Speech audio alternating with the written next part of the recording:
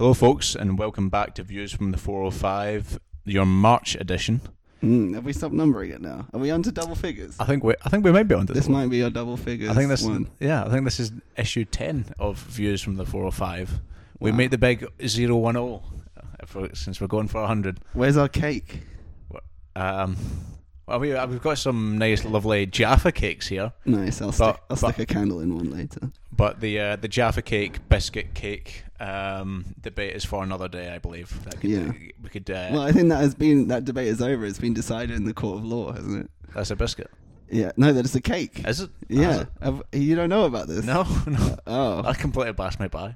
Do you want to hear how they proved it? Yes, please. Because when you leave a cake out, it goes dry, but when you leave a biscuit out, it goes wet. And what happens when you leave a Jaffa cake out? It goes dry. Yeah. So there you go. That's true. Irrefutable proof that it's cake. Anyway. Yeah, if you take nothing else away from today, then the Jaffa cake. What do you make of the like a DJ Jaffa cake? DJ Jaffa cake. I don't know. It's not bad actually. But usually DJ names are just one word. DJ Jaffa. Yeah. My word. DJ Jaffa. Yeah. Yeah. Or DJ Cake. DJ Cake. I'm surprised there probably is already a DJ Cake. There's a DJ everything now. Yeah. Could do DJ Jaffa Cake as one word. Yeah. If you just say it quickly, I guess it could work. And we'll move on to some albums now.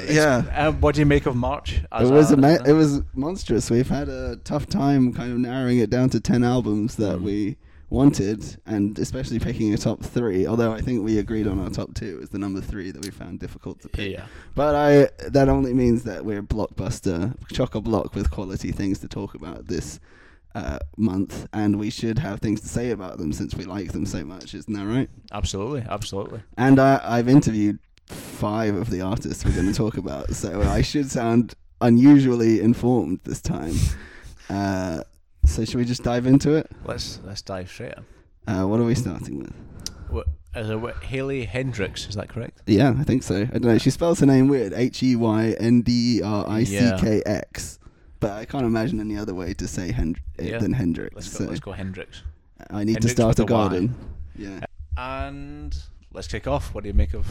Well, obviously, a lot of people are introduced to her through Untitled God Song, which is kind of maybe the most impressive song here in terms of lyrically and just being her on guitar and being bold and brave and making a point and having a message to her songs. But then when you come into I Need to Start a Garden as a whole album, she shows a lot more like pop melodicism and a lot of kind of she has one long song called Worth It, which I really like. It's very Angel Olsen-y. I mean, a lot of this album is, but I think that song especially reminds me of like Woman off Angel Olsen's last album. And she has not only is her style similar to Angel Olsen, but when she really opens up her lungs, she sounds quite a lot like Angel as well, which I don't know if she'll enjoy those comparisons or not, because it's a hard shadow to live in, Angel Olsen. But I think I Need to Start a Garden is a very nice introduction. I would have called it like a mini LP and saved the official debut LP for whatever she's going to do next, because this is only 8 tracks, and I feel like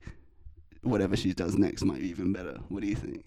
Yeah, I would say I like its brevity as an LP. It's very unfussy, it's very focused, and then you have that central Worth It track, which, as you say, is like it's grand statement. It's a very singular cut from it. I really like it, and I think there's an extent where the Angel Olsen comparison is instructive, in that her vocals and a lot of the sparseness of the instrumentation is very Angel Olsen-y. But I do agree that there's a point where you're sort of reducing how detailed and how inventive the songwriting is here. Like her guitar arrangements are really clever, and occasionally some stuff that there are some chords I've not really heard before. And her lyrics are really interesting as well. There's a lot of cool imagery in there. Yeah. It's very emotive. I think it's a tremendously solid debut. I'm a big fan of it. The central kind of titular image of I Need to Start a Garden is really fun, because it's like her. Is it in the middle of Shalala? I think. where she's kind of getting very worked up and kind of building up a head of steam, and then she's like, I need to start a garden as like a zen thing to chill her out, because writing this song takes just as long, I think the lyric is, but then inevitably she gets all worked up again when she's singing I need to start a garden too. And yeah, a lot of cool imagery. You texted me to say how good it Show Your Body, and that is good. What's the repeated thing she says in that? Oh yeah, I am humbled by breaking down. The way she just repeats that kind of over and over again towards the end, it just really makes you contemplate what that means and what kind of scenes that could have been inspired by. And it's just such a human thing in the way she sings it. She has a nice quiver in her voice. She's very good at emoting, and her lyrics are very much play to that strength. So yeah, I think I Need to Start a Garden, very strong introduction. Anything else you want to add about Hayley? TLDR, it's a Prime Cut Gold Flake Paint album. The Prime Cut Gold Flake Paint album. So if you appreciate what Tom Johnson has to say about folk music, then you're in for a whale of a time. Nice. And has she been to the UK yet? I haven't seen. I don't know actually. I've not seen any dates. I'd be interested to see her live. She's been announced for End of the Road. I'm pretty sure. She's in line up for that. Well, there you go. End of the Road. Yeah. See you there. With every other talented singer-songwriter out there. Yes, exactly.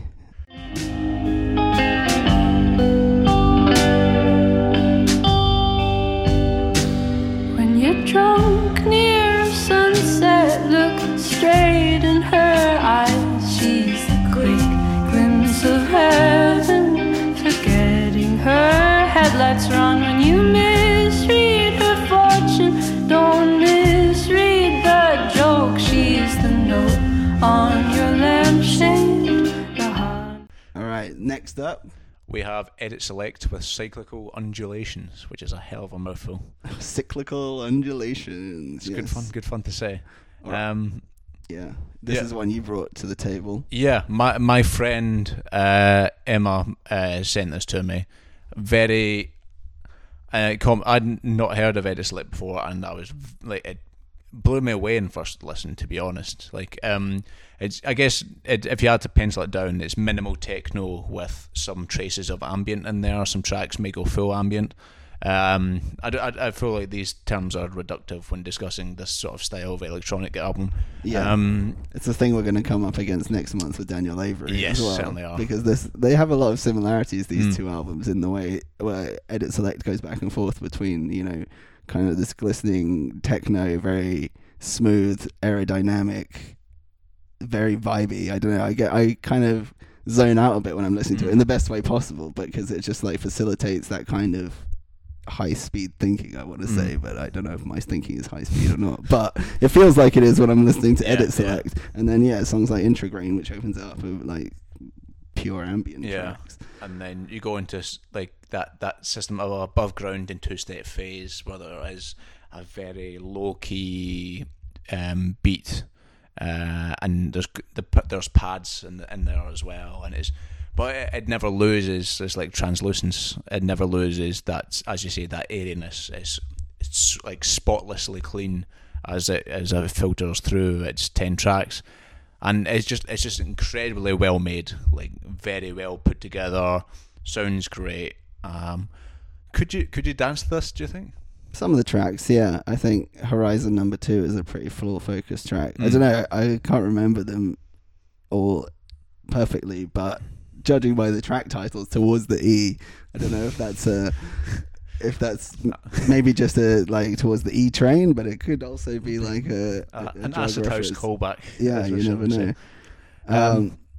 I like that he also called the fourth track Undulation, because I thought that was a mistake on Spotify, but I've seen it everywhere now. So yeah, he's just fucking with people. The album's called Cyclical Undulations, and then he named the track Undulation, like he misspelled it. I don't know, that humours me for some reason. Maybe when you're high and you get to track 4, then it just blares into one, and you starts to question your judgment. Yeah, the more I look at this album cover as well, the more I'm thinking this is like a subtle drug pushing kind of album because it's a very trippy album cover.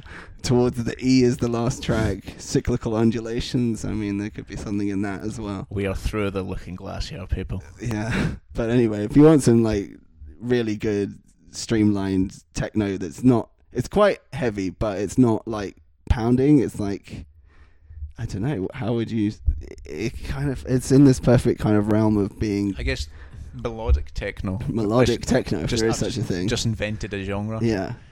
Well, there you go. Yeah. You heard, we're coining melodic techno for Edit Select. I'm going to edit my tags on my iTunes to say edit melodic techno now. Nice one. Do you know where he's from? I think he's American. Is he definitely a he? It's definitely a he. I think he's American. This is, I don't know if I always am tempted to find out more about the artists behind these things, but with techno and things like that, there is a certain kind of mystique that kind of helps make the music more interesting in a way. So maybe I shouldn't find out. It's just I would hate to be calling it a he the whole time when it's actually a she, and then that would be terrible. That's fair enough. It is a he.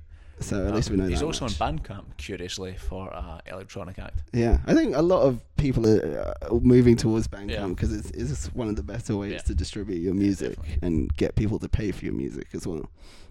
So hopefully more techno will show up on there. I know there's a lot of ambient on there. Because I have a friend who does a monthly ambient column on Bandcamp. So yeah, Aurora Mitchell's column on Bandcamp. Check that out if you're into ambient, random aside. Anyway, anything else to say about Edit Select? No, I think let's move on. All right.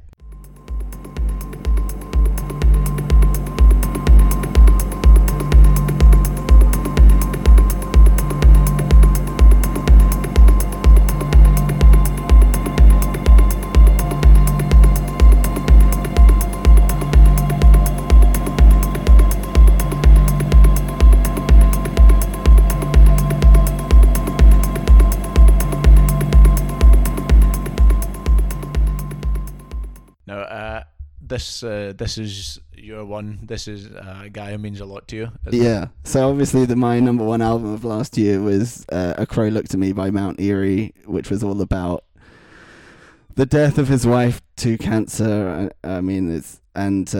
So just pretty much exactly a year on, he's released the companion album to that, Now Only, which does focus on the same topic about losing his wife, but is told from like a whole new perspective, and you can kind of hear that he's healing as it's 1 year on.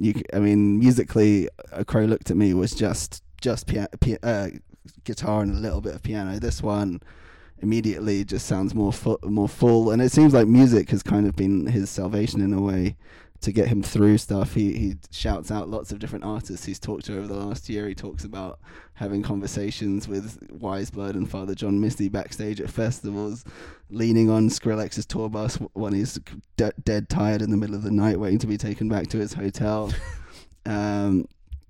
He talks about seeing and other art forms as well. He talks about a documentary about Jack Kerouac that he watched on a flight, and he talks about this painter on A Crow Looked at Me. He did a song called about Sorry Moria, which is a painting by a Norwegian painter I can't remember the name of, and on this one he has another one called Two Paintings by Nikolai Astrup, which is basically just him describing the paintings or singing them as he describes them, but then he uses those, firstly the way he describes them is really beautiful, and I feel like he sees more in the paintings than I see, or he helps me to see things that I wouldn't see, and then he uses those as kind of jumping off points to go into discussions of death and the inevitable topic that's always circling back to Genevieve, his deceased wife, and his daughter, and how her life would be so enriched if her mother was still alive. But despite it still having this very, very sad and emotional core, I really do think that it's a much easier and lighter listen than the last one. Why haven't you listened to it yet?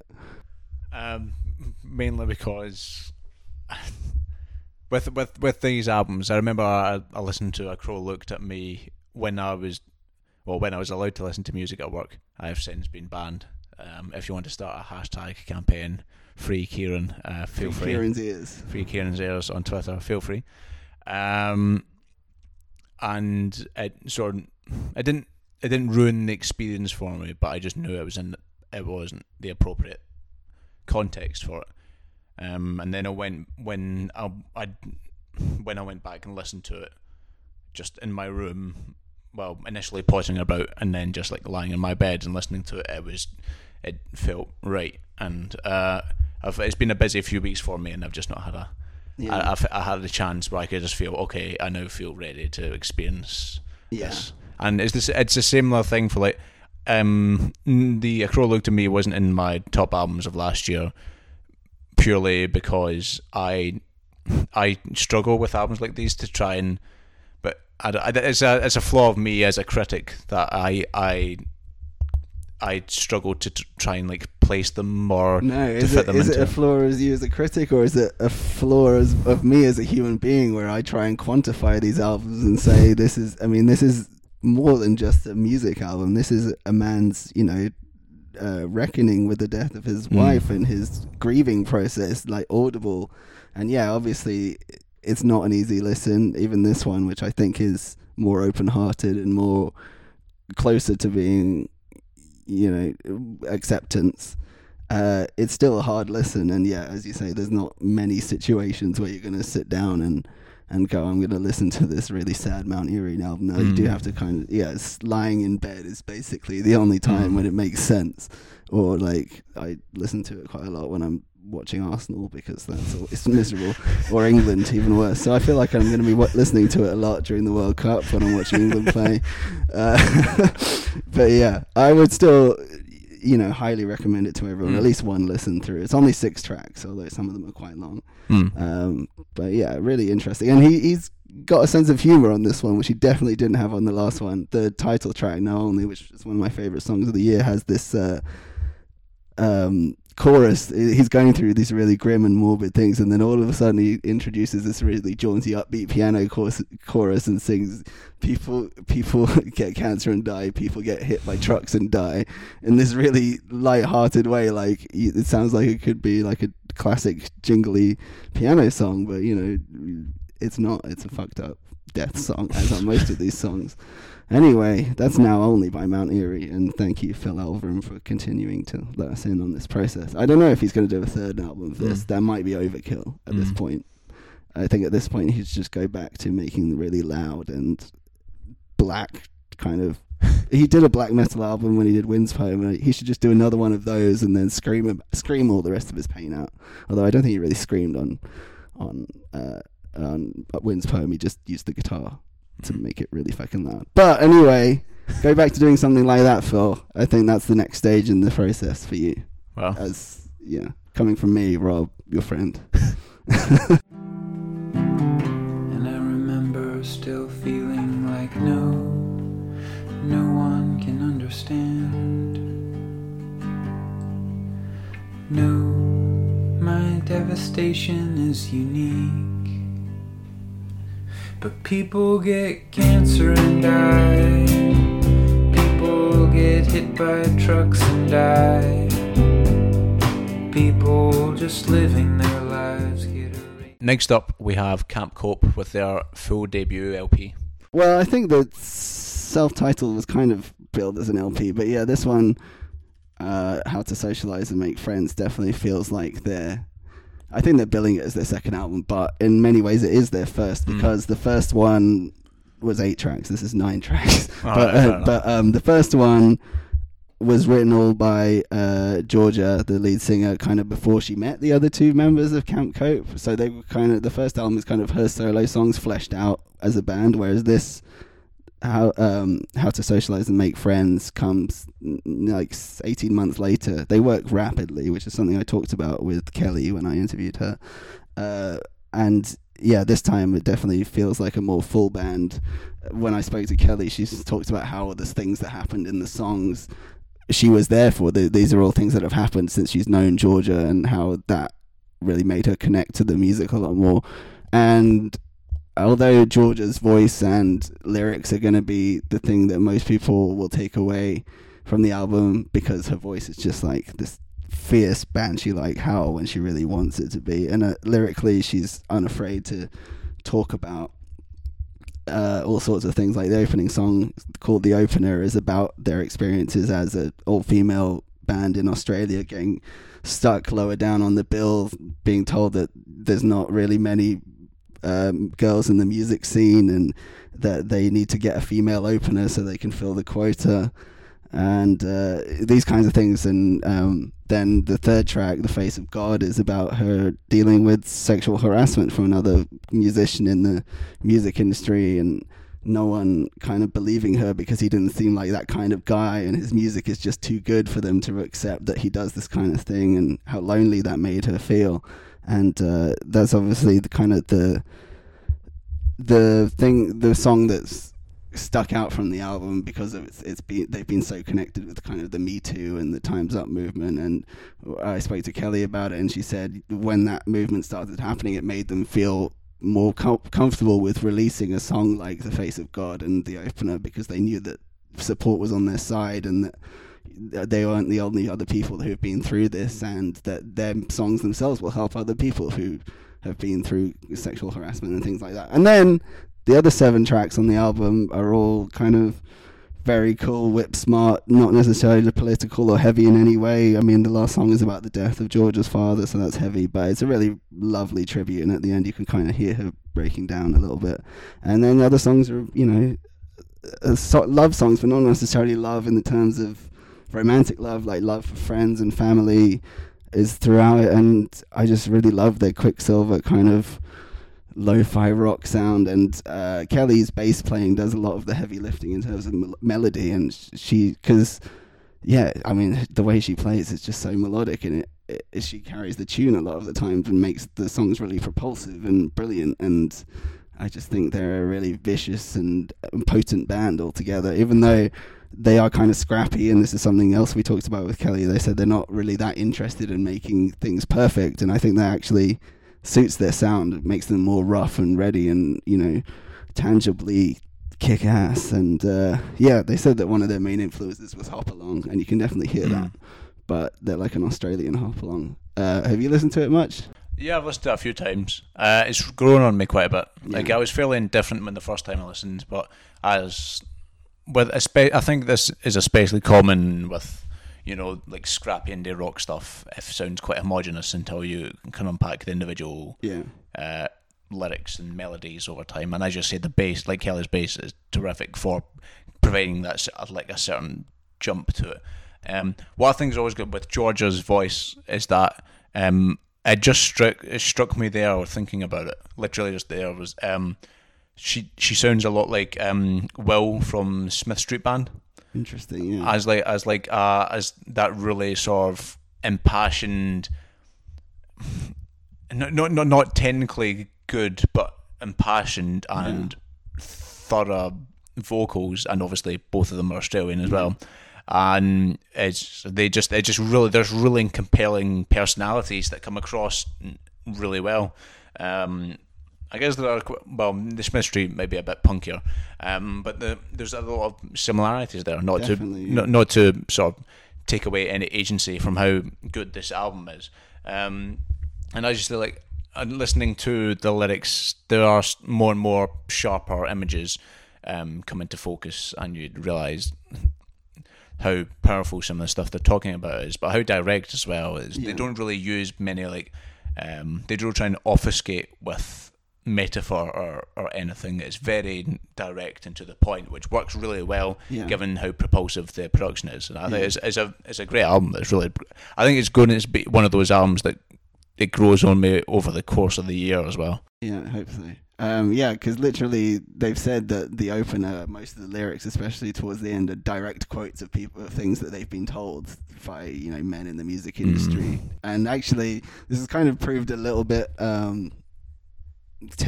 contentious with Georgia around the time of the album release. She was tweeting a lot about, why is it only white cis men reviewing our album, it's not for you, and things like that, which is a bit, I mean, come on. I mean, I understand you want this is like meant to empower lesser people, but anyone who's a fan is a fan, right? I'm a huge fan, and I'm a white cis man. Am I not allowed to be a fan? Anyway, I've kind of forget about that. I still love them, and I guess that's part of they are very brash, and they proudly announce themselves to be bitches in this one video interview that I saw. And yeah, I mean, they've had to be that way to get where they are in the Melbourne music scene. And I think that kind of plays into their music. And hopefully they still haven't announced it, but when I asked Kelly, they said they're going to come to Europe for the first time sometime this year. Nice. So I'm hoping definitely get to see them before the end of 2018. That'd be cool. So yeah, hopefully by then you'll be even more into the album as well. Yeah. Unless End of the Road announce them as well. Yeah. Hopefully they will. And also on the first album they have a song about Lost, and you were just saying how you love Lost, so you should go back and listen to that one as well. What would have happened if I'd done one thing different? And I saw it, the face of God, and he turned himself away from me and said I did something wrong, that somehow what happened to me was my fault. You can All right. Oh, speaking of End of the Road, another act that are performing there. Actually, there's 4 more. Eamon's playing. Hey, no spoilers. So the fifth one is Yo La Tengo, the third sort of headliner End of the Road. Headliner, because I think they're going to be on the same time as Feist, which is really annoying. But Yo La Tengo, New Jersey band, same trio of them, been rocking away since they were wee things back in the 1980s. So this is their 15th album, I want to say. Probably. There's a riot going on. And even though it's their 15th and they've been doing this for over 3 decades, they still find new ways to challenge themselves, or as in this instance, they were forced into a challenge. I spoke to James McNew, the bassist and the engineer for this album, and he told me all about how the old kind of machinery and what's the word I'm looking for? Equipment and software that they used to use kind of became defunct in the time since their last album. So they had to get all this new kind of recording equipment and software and learn how to use it. And so that kind of meant that they were in their recording practice studio kind of messing around for months, and then they suddenly realized they had started recording an album, and they carried on through the course of 2017 recording it. It's the first time ever they've had no outside kind of production or input. They would just kind of hold themselves up through the whole of 2017 and put together There's a Riot Going On, which is it's not quite a double album, but it's 64 minutes and it's 15 tracks, so it's almost a double album, and it's quite an interesting one. You're quite into it, aren't you? Yeah, I'm really into it. I think it's very. I feel like it's quite effortless, and I can see why some people would see that as a criticism. But I really enjoy just the elegance of its flow. Like there aren't many, with the exception of maybe For You Too, there aren't many like hook centric cuts like there would be on like their 90s albums, for instance. And I don't think it's up there with the best of their 90s albums, even their El Norte stuff. But I do think it's worthy. Like, there's a lot of interesting melodies. There's some cool shoegazy stuff in there as well, as they've been known to touch on in the past. I think it's a very pleasant album to listen to and hear. And I guess, like, even to unpack, like, some of the lyrics are quite cool, and just to actually, if you actually deconstruct the mechanics of the song as it progresses, is quite cool and enjoyable. Yeah, I just think it's a lovely album. Yeah, that's very much the case. It's a lovely album. The kind of thing that bugs me is that it's called There's a Riot Going On, which suggests volume. Yeah. And we know from past experience that Yo La Tengo can get very loud and make these really long epic rockers. So I was expecting at least one of those on here. I mean, finish the album with like a 20-minute jam like you used to. That's what I would want. But getting past that, yeah, there's loads to love here. I mean, aside from doing a heavy rock song, you've basically got every other version of Yo La Tengo here, from the like acoustic melodic stuff, which is a lot of it, and they've even gone ambient in a lot of places. Like the song Shortwave is pretty much an ambient song. Above the Sound is also one of my favorites. That kind of starts half ambient with all these different percussive elements, and then it slowly builds into a very quiet song. You definitely feel like, when I spoke to James, he was keen to impress how terrible he thinks, the state of America is, and how There's a Riot Going On was kind of their escape from that. Their way of kind of, it's almost like a balm. Like, that's probably why it's come out so softly, is because, there's so much, they hate so much of what's going on in their country right now that they just need to go away and do something peaceful and melodic and loving. And there is a lot of love on this album, even though Georgia and Ira have been married for decades now. You still feel like a lot of these love songs they're writing to each other. I think like For You Too, which is my favorite song on the album, definitely just sounds like Ira's rededicating himself to Georgia. And then Ashes comes after, which is a Georgia-led song, which is just a really beautiful kind of very imagistic song about, you know, ashes. And sometimes they don't need to go any more deep or complicated than that. They can just perfectly bring out this glowing kind of ashes imagery. And then they do some other weird kind of experimental things, like Out of the Pool, which is kind of spoken word, and if you read the lyrics written down, they read kind of like a Thomas Pynchon novel. They don't make that much sense, but they work. And a song like Esporta's Casual is like a really weird, almost jingly Casio keyboard interlude. I don't know. I asked him why they put that on there, and he was like, "We just had that for ages, and we liked it, so we put it on there." And yeah, I am intrigued to see what they will do in the live show. If it will be all kind of mellow like this, and I know they have like hours and hours worth of amazing, beautiful songs like this, so that would work. But you know, when I see them live, I want to see them rip a bit as well. Last time I saw them at the Barbican, I think that was the last time I saw them, they did like two halves of a set. They started with an acoustic, low, like unplugged set. They went off and they came back and did an electric set, and it was fucking awesome. So I hope when they play the Royal Festival Hall this time, they'll do something like that again. But we'll find out. And then when they play End of the Road, who knows? I saw them play End of the Road before, and they really did not give a shit about being headliners. They played weird B-sides, and they played Autumn Sweater in a really weird form. It was like, did not sound at all like the original. So yeah, they were just fucking around, because I think they have a really strong connection with End of the Road. They played there the first ever year they had it. They played the 10th anniversary. They're playing this year. They've probably played other times. So yeah, it's always exciting to see them. Yeah, looking forward to it. So yeah, there's a Riot going on by Yo La Tengo. She might, to them, the open is her eyes decline. She'll try, she might, sometimes, to find a way outside her mind. And then we're in the second half. Let's go to Frankie Cosmos and Vessel. Yeah, third studio album from Frankie Cosmos, who is the band kind of centered around Greta Klein, who has been recording songs as Frankie Cosmos for a long time. I think she has like 50 albums on Bandcamp that she recorded all on just straight into her GarageBand from her computer.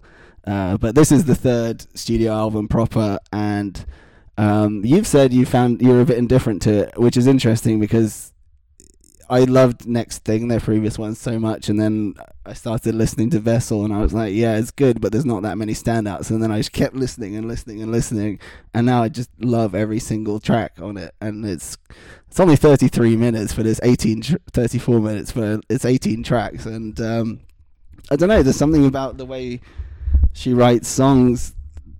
A lot of the songs are about 2 minutes long, or maybe even less, 90 seconds, but she's not interested. I'm saying she because Greta Klein writes all the songs and they kind of flesh them out. So she's not that interested in writing choruses. Like hardly any of these songs have choruses. They even though they're only 90 minutes to like 90 seconds to 3 minutes, they have these multiple parts, kind of complex arrangements. A lot of the songs go through very different kind of sections, like definable sections, and it's kind of similar thing. Where when you don't have choruses, obvious choruses, it's kind of weird, the parts that kind of seep into your brain and you find yourself singing along to, and then you find that all of a sudden you know the whole words to a whole verse, and the whole verse can get stuck in your head at a time, especially when she's telling a story or she has some interesting imagery, and there's loads of that on here. Have you gone back to it much? I've been back to it once. It's more to the fact I've never connected that much with Frankie Cosmos at any rate. Like I think, like in theory, I should like it because it's right up my street.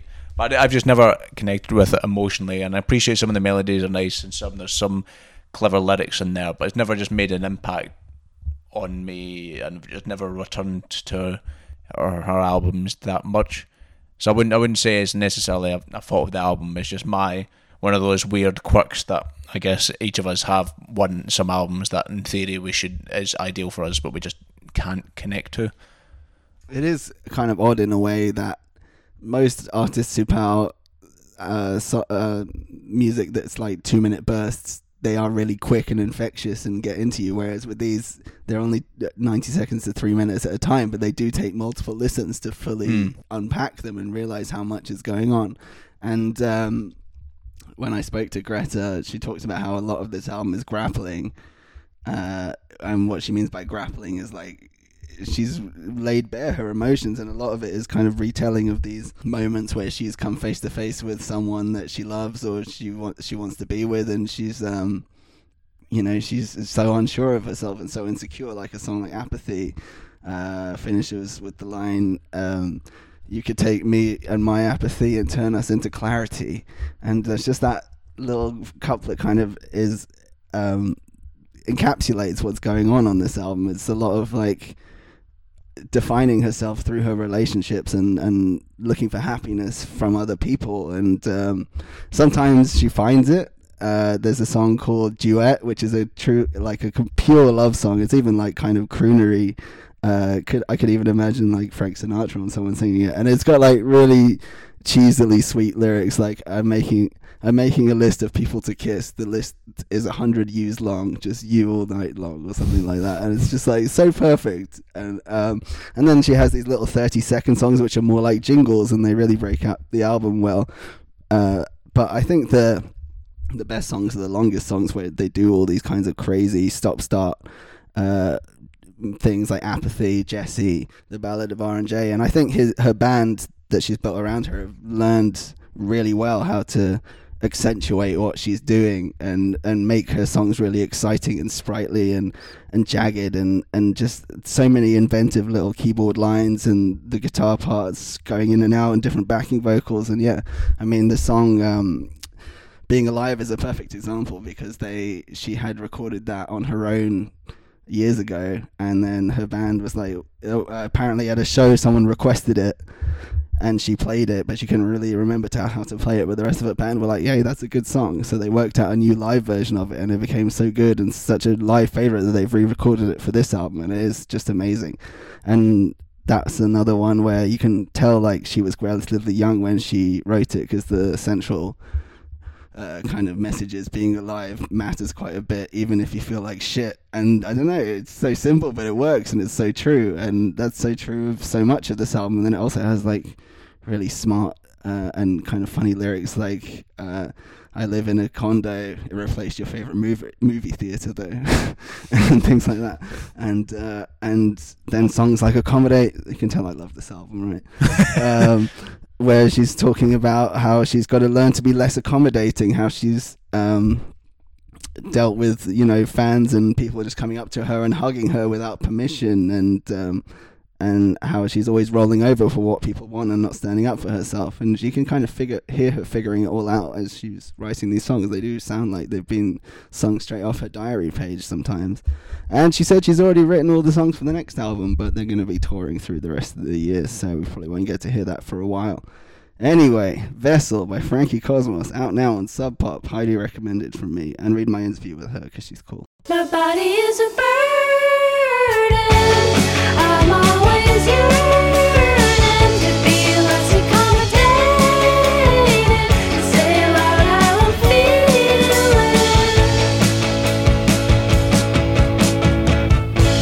The brief breath of safety, disturbed by a series of breakdowns, spills out right onto the plate. Anyway, on to the last one before our top three. We have Soccer Mummy and Clean. So this is a kind of a proper first album. She had the thing called Collection out last year, which was kind of a re-recording of a lot of her Bandcamp songs into full band mode. And then we saw her back in January at the Lexington playing solo, playing some of these songs, but they definitely are kind of full band songs, even though they are kind of lazy, similar to Frankie Cosmos in their diaristic qualities. But these are a lot of kind of more straightforward love songs. Sometimes she kind of describes her love in like animalistic ways. I think the first line on the whole album is something about "you are an animal that comes at night" or something like that. And then she has songs about star signs. Scorpio Rising is probably my favorite song on the album. And similar to Frankie Cosmos, again, there's a lot of what Frankie Cosmos would call grappling. I don't know what Soccer Mommy would call it, but it's a lot of like, I need you, I'm feeling insecure kind of feelings, and turning them into beautiful songs. Have you listened to it much? Yeah, I have. I've listened to it quite a lot. I think there's a really healthy balance here between, I guess, something like Frankie Cosmos or Hayley Hendrix, if we're going, because it's been a good month for indie rock albums. You've got a good balance there between the more not experimental but more like laid back, more structured, less structured, styled tracks, and then you have something like Camp Cope, where you just have these really verse chorus, anthemic, empowering, invigorating, punch the air style rock tracks. I mean, like Cool and Your Dog, and just like some of them, even like Wildflowers at the end. These are really like songs you can get into. And like when we see her again, and we know the words, the crowd's going to go crazy for it. And it's just it's really shrewd lyricism where. Yeah, I guess she always reminds me of like a woman equivalent of like a John Mayer or a Ryan Adams, and where it's a very accessible form of romantic angst, but it's also clever at the same time. It's a really good balance between knowing instinctively when you hear the lyric exactly what she's talking about, but there's still wit and depth there as well. Like, she's a really clever songwriter and lyricist, and I think she's obviously incredibly talented, and with this greater access to better production and better gear, she has come off really well. I think it's a really solid album. Yeah, I said she does a lot of grappling kind of stuff, but also she's not afraid to give it back, like Your Dog, which you mentioned, that the way she spits out that first line, "I don't want to be your fucking dog that you drag around," is so fucking good. And Cool, where she's just like at the opposite end of the spectrum, where she's just completely like blissfully self-possessed and happy and not giving a shit about what anyone else is going to do, and does this kind of breezy melodic indie rock thing beautifully. Yeah, I think it reminds me of like a light-hearted Waxahachie in some places. Yeah. So yeah, if you like your female-fronted indie rock, we've got lots for you this week. We're not done yet.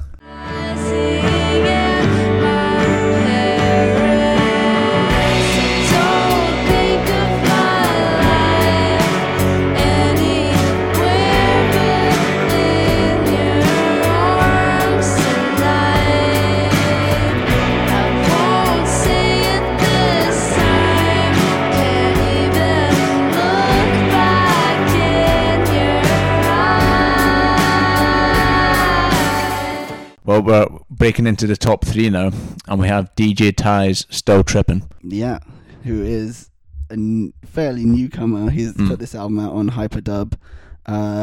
This is firmly in the footwork genre. Yeah, unabashedly so. Yes. I mean, following in the footsteps, if you may, of DJ Rashad, who a lot of people are keen to point out was his mentor, and he's kind of continuing on in their sound, but he's keen to point out that DJ Rashad died in 2014. I think he was only 18 or 19, DJ Tay, at the time. So although he had learned a little bit from him, a lot of it is him kind of picking up the mantle and taking it on in his own way, and pushing footwork as a genre to broader sounds, which is what makes Still Trippin' so amazing, because it's 50 minutes of footwork, but it doesn't get exhausting or repetitive. He does so many different things. You were one of the first people to text me about this and say how awesome it is. So what do you like? I think one thing is I really appreciate is both a homage to Tech Life, Rashad's label, and also a progression from it. So it's all the breakbeats, all the syncopated vocals and synth lines and everything like that you'd expect from a Footwork album. They're all present, but they're a lot. It's weirder than a traditional Tech Life album. A traditional Tech Life album does have a lot rooted still in rap and even some electro sounds and some bass sounds, whereas DJ Ty he's pushing for these. I don't know what else to say, but just sounds like that. They're not melodies, they're not anything. It's not even polyrhythms. They're just these impacts, these very instinctive resonances that, and they work incredibly well. But it's never purely for its own effect. It's for atmospheric endurance, and it's such an interesting thing. And he does his own rapping and everything, and on top of having some cool guest work from DJ Manny and DJ Lucky, other like sort of Tech Life alumni. And I think it's just a real success in some way, in that he references Tech Life and Rashad quite a lot. His Twitter bio is still a shout out to Rashad 4 years on from his death. I don't think we can understate just how significant a hero Rashad was to Ty. I just think this is a tremendous piece of work as well as an album. Yeah. It's like with Footwork, you can instantly tell when it's a Footwork song because it has a very distinctive kind of skittering drum pattern, but none of the songs on this album sound like repetition, even though they are all kind of using those hallmarks of Footwork. Like the opener 2094 is kind of a quite gentle intro, reminds me a little bit of what was your album of the year last year? Oh, Jalen. Yeah, it reminds me of the Jalen album in the way that kind of opens up with this melodic kind of intro before it slams down on you. But on this, on DJ Tay uses like 8-bit sounds. He uses kind of electronica sounds to smooth out some parts, and also the rapping from him and from Chuck English and some others. You have to be so dexterous to rap over this, and they do it so well. He's like perfectly loquacious and laid back, but are still on the beat, and I don't know how he makes it sound so easy and so natural, but it really adds a whole other dimension to this album. And then the songs where he's working alongside people like DJ Manny and DJ PayPal.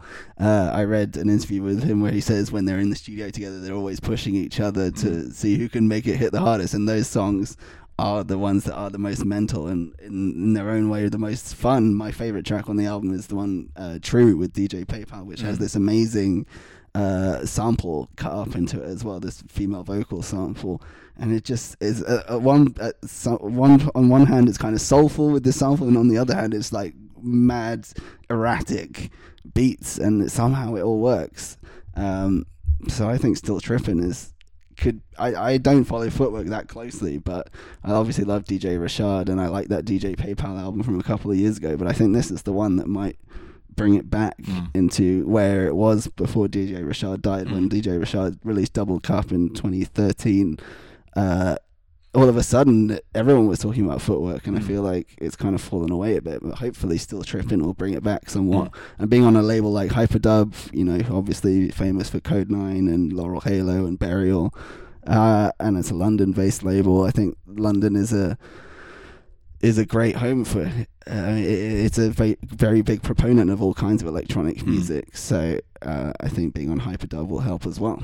So yeah, Still Trippin' by DJ Tay. It's 50 minutes of crazy fun, and it might sound exhausting, but I say it's worth going all the way through, or just picking out some tracks, put on a few. They will pump you up. Yeah, I definitely. If you're on a Friday night, if it's pre-drinks or you're making dinner before you're going out, put this on. This will get ready for a night of dancing. My love is true. My love is true. My love is true. My love is true. My love is true. I could be 10,000 miles away. I won't delay.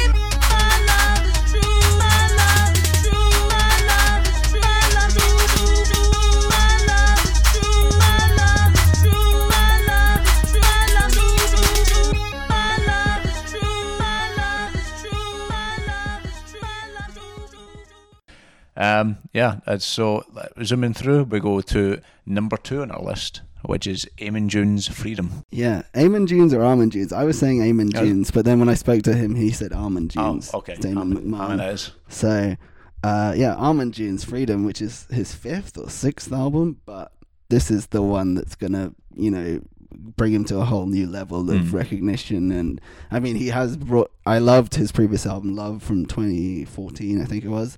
But that one was still very rambly folk, kind of obscured lyricism, kind of lo-fi in a way, whereas this one is lush sounding. It sounds so full, the bass lines are glorious, and he's, along with these new production chops and melodic instrumentation and just general brilliance, he's raised his lyrical game a lot as well, and I got to speak to him all about it. He basically talked me through the whole album, because his lyrics are really detailed and very imagistic, and they tell a story, but the stories aren't necessarily obvious. Like, you can tell a song like Blue Rose is about his father. It's kind of an origin story. It's the first proper song on the album, and he sings about when the evening comes, I go call up the band, we play religious music, I don't think you'd understand, which is like a direct quote to his dad, who never supported him, was kind of an absentee father, and his presence is felt throughout Freedom.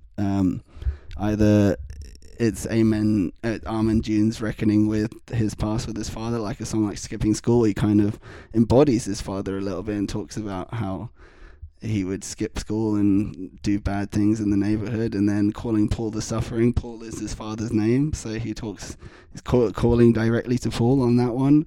And I think he said that Satudara is the one that's most directly related to his dad, and that's kind of a hallucinogenic song where he's recast his father as like an Indian chief, and it's weird. But then there's loads of other stuff on here too, like Mickey Dora is one about a surfer, and I asked him why he wanted to write a song about a surfer. He said he's never touched a surfboard or been surfing, but he is a surfer metaphorically. He likes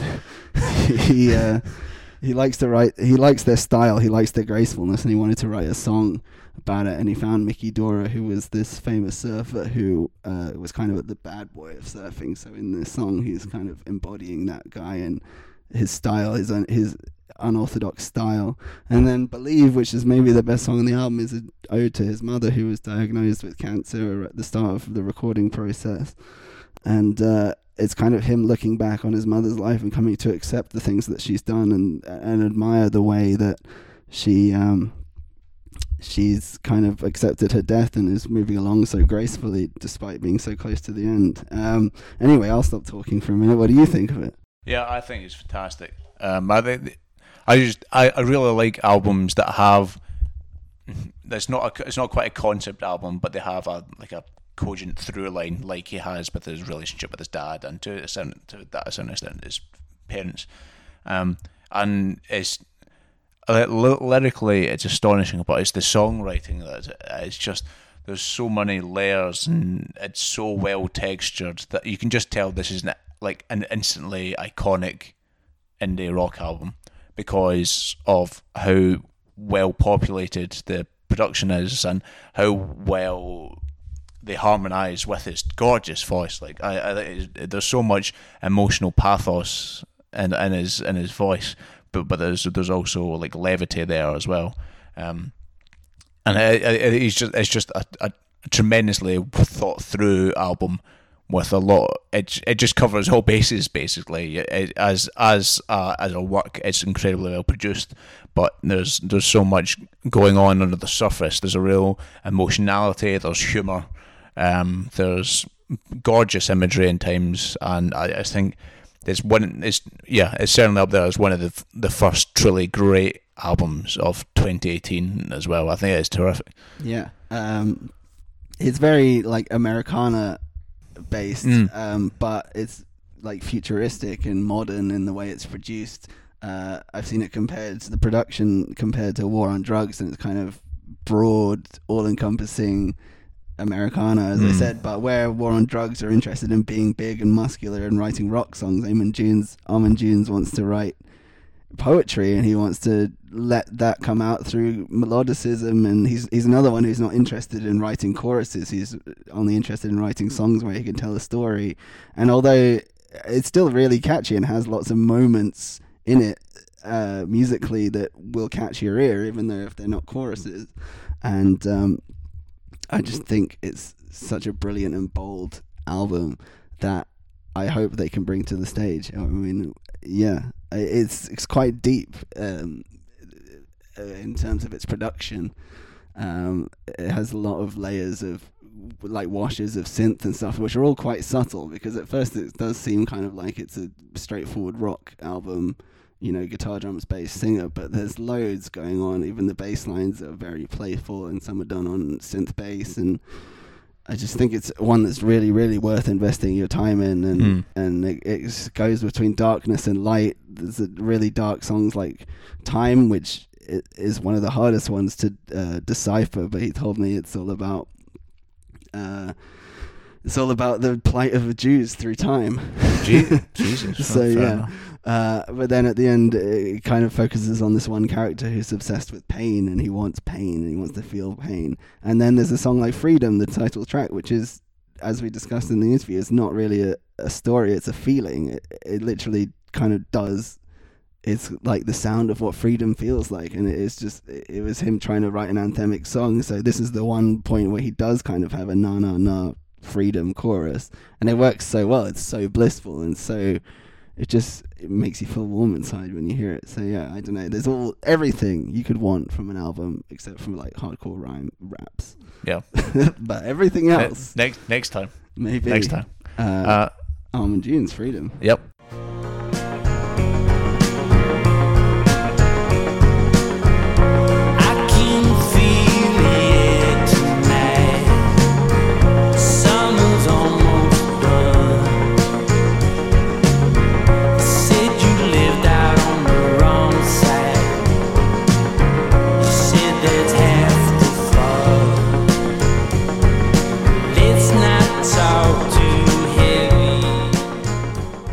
And last up, our number one album, our favourite album of March, we have Lucy Dacus. She said Dacus when I met her. Yeah. Historian. Yeah. Lucy Dacus. You want to start on this one? Yeah.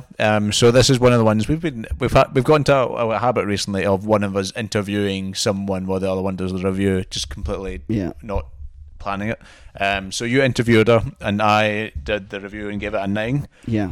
Which I stand by. I think it's an absolute masterpiece. With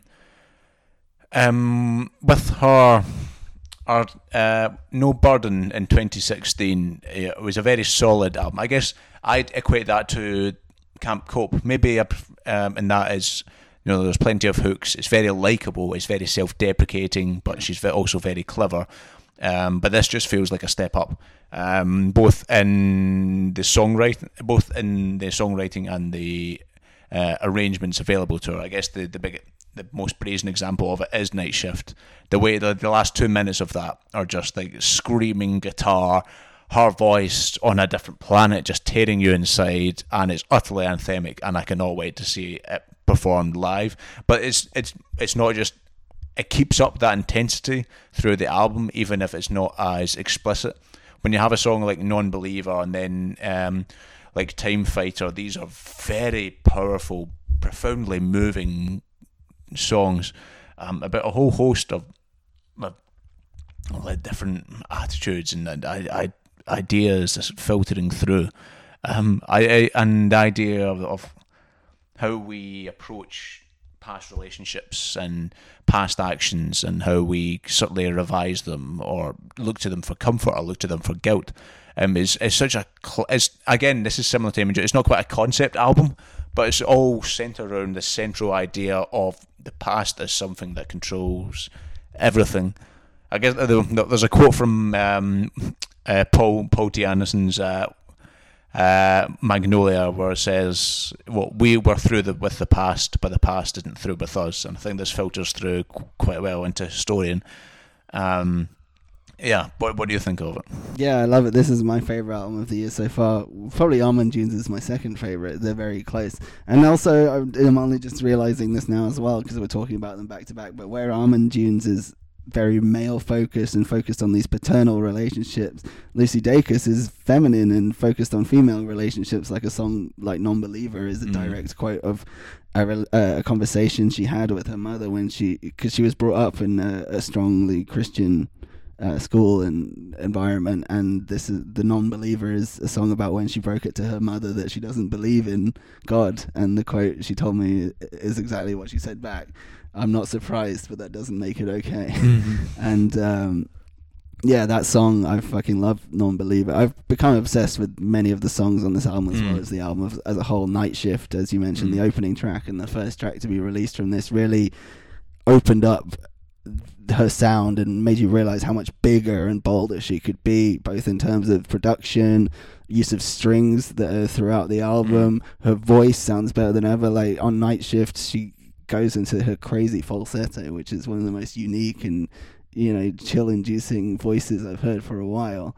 And then not only is she great at writing songs, but she's not another one who's unafraid to get honest and talk about the dark times. Like Pillar of Truth is probably the big kind of showstopper on the album, 7 minutes, and it's all about the death of her grandmother. And I asked her how soon she wrote it after her death, and she told me she was writing it before, during, and after the whole thing. So that kind of tells you how raw this song is. And during the verses of that song, she's actually kind of embodying her grandmother and speaking to Lucy as her grandmother. And then there's more like other lighthearted things. Obviously, relationships are a huge part of this. Night Shift is all about the hook is I'll take the 9 to 5. You've got a 9 to 5, so I'll take the night shift, and hopefully I'll never see you again, or whatever. And then Addictions is like when you're addicted to a relationship. The hook on that is I'll call you and you'll pick up because you're not a quitter. You've got addictions too. It's true. And then sometimes it's just friendships, like Body to Flame, she told me, is about a friend where she didn't know if they were tipping into romantic relationships or not, and her friend told her this thing about her at the end of their life they want to go and set themselves on fire, and it made Lucy realize how much she cared for that person, and it inspired her enough to write a song about it. And then a song like Yours and Mine is about being disenfranchised in America, not feeling like an American citizen anymore. Like the main hook in that, this ain't my home any longer. And then a song like Next of Kin, where I feel like this is going to be a huge part in the live show, is I'm at peace with my death, I can go back to bed, which just sums up the whole kind of thing of what she's grown into in the process of making this album. Is like acceptance of life and its limitations, and depression as being part of it and what can grow out of it. But at the same time, she's also keen to emphasize that you don't have to be depressed to write something good. As the song, I think it's The Shell, it talks about how, some people, she feels like some people have to put themselves into a depressed state to make something worth hearing, but that's not what she feels. She wants to live her best life and write great music too. And with the help of Jacob Blizzard, who's done incredible production and amazing kind of string work, which she never had on, and horns as well, which she didn't have on No Burden, it really has expanded her sound and made it so much bigger and anthemic. And you can imagine her kind of putting on a big show on a main stage festival kind of set. And like you can see why Matador snaps her up to put out her albums. Absolutely. Because she's a talent, that's for sure. Yep. And I think we're both in agreement that it's our favourite album of 2018 so far. But there's so much more to come. There's still plenty to come. Anything else to say about Historian? I also love that it's called Historian, because it's kind of like she's writing her history through these songs. They're so personal, and she's telling her story, and and telling the history of her family as well in these parts with her mother and her grandmother. Yeah, definitely. And Time Fighter, we should definitely mention that, because that's another song I've become obsessed with. The main hook in that is I fought time, it won in a landslide, which is the way she sings it so ruefully. And then the next line is I'm just as good as anybody, I'm just as bad as anybody. It's kind of this acceptance that no matter what you do, we're all gonna die.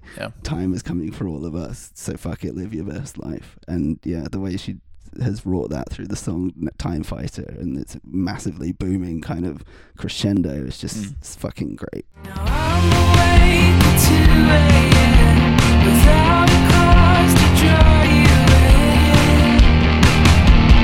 I'm just calling 'cause I'm used to it. No pick up 'cause you're not a quitter. You got addictions too, it's true. You've got addictions too. You've been around the world and back, always return to. That's just briefly mention the new Yeah, I mean, Preoccupations. we've been through 10 amazing albums Yeah. that came out in March, and we had to cut several. You really like the Preoccupations album. Yeah, I think that's it's good fun. It's got some good tracks on it.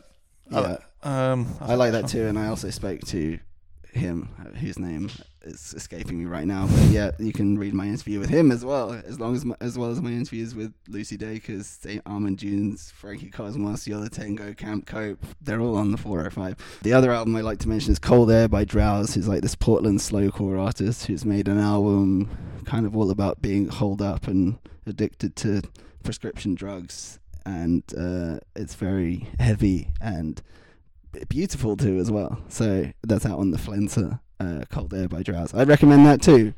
But yeah, I mean, that's 10 albums plus 2 very briefly mentioned, all worth checking out, and we're already midway through April, which has had a bunch of great releases already. Yeah, I mean, it's heavy. it's heavy, but we'll get to those April releases next time. We certainly will.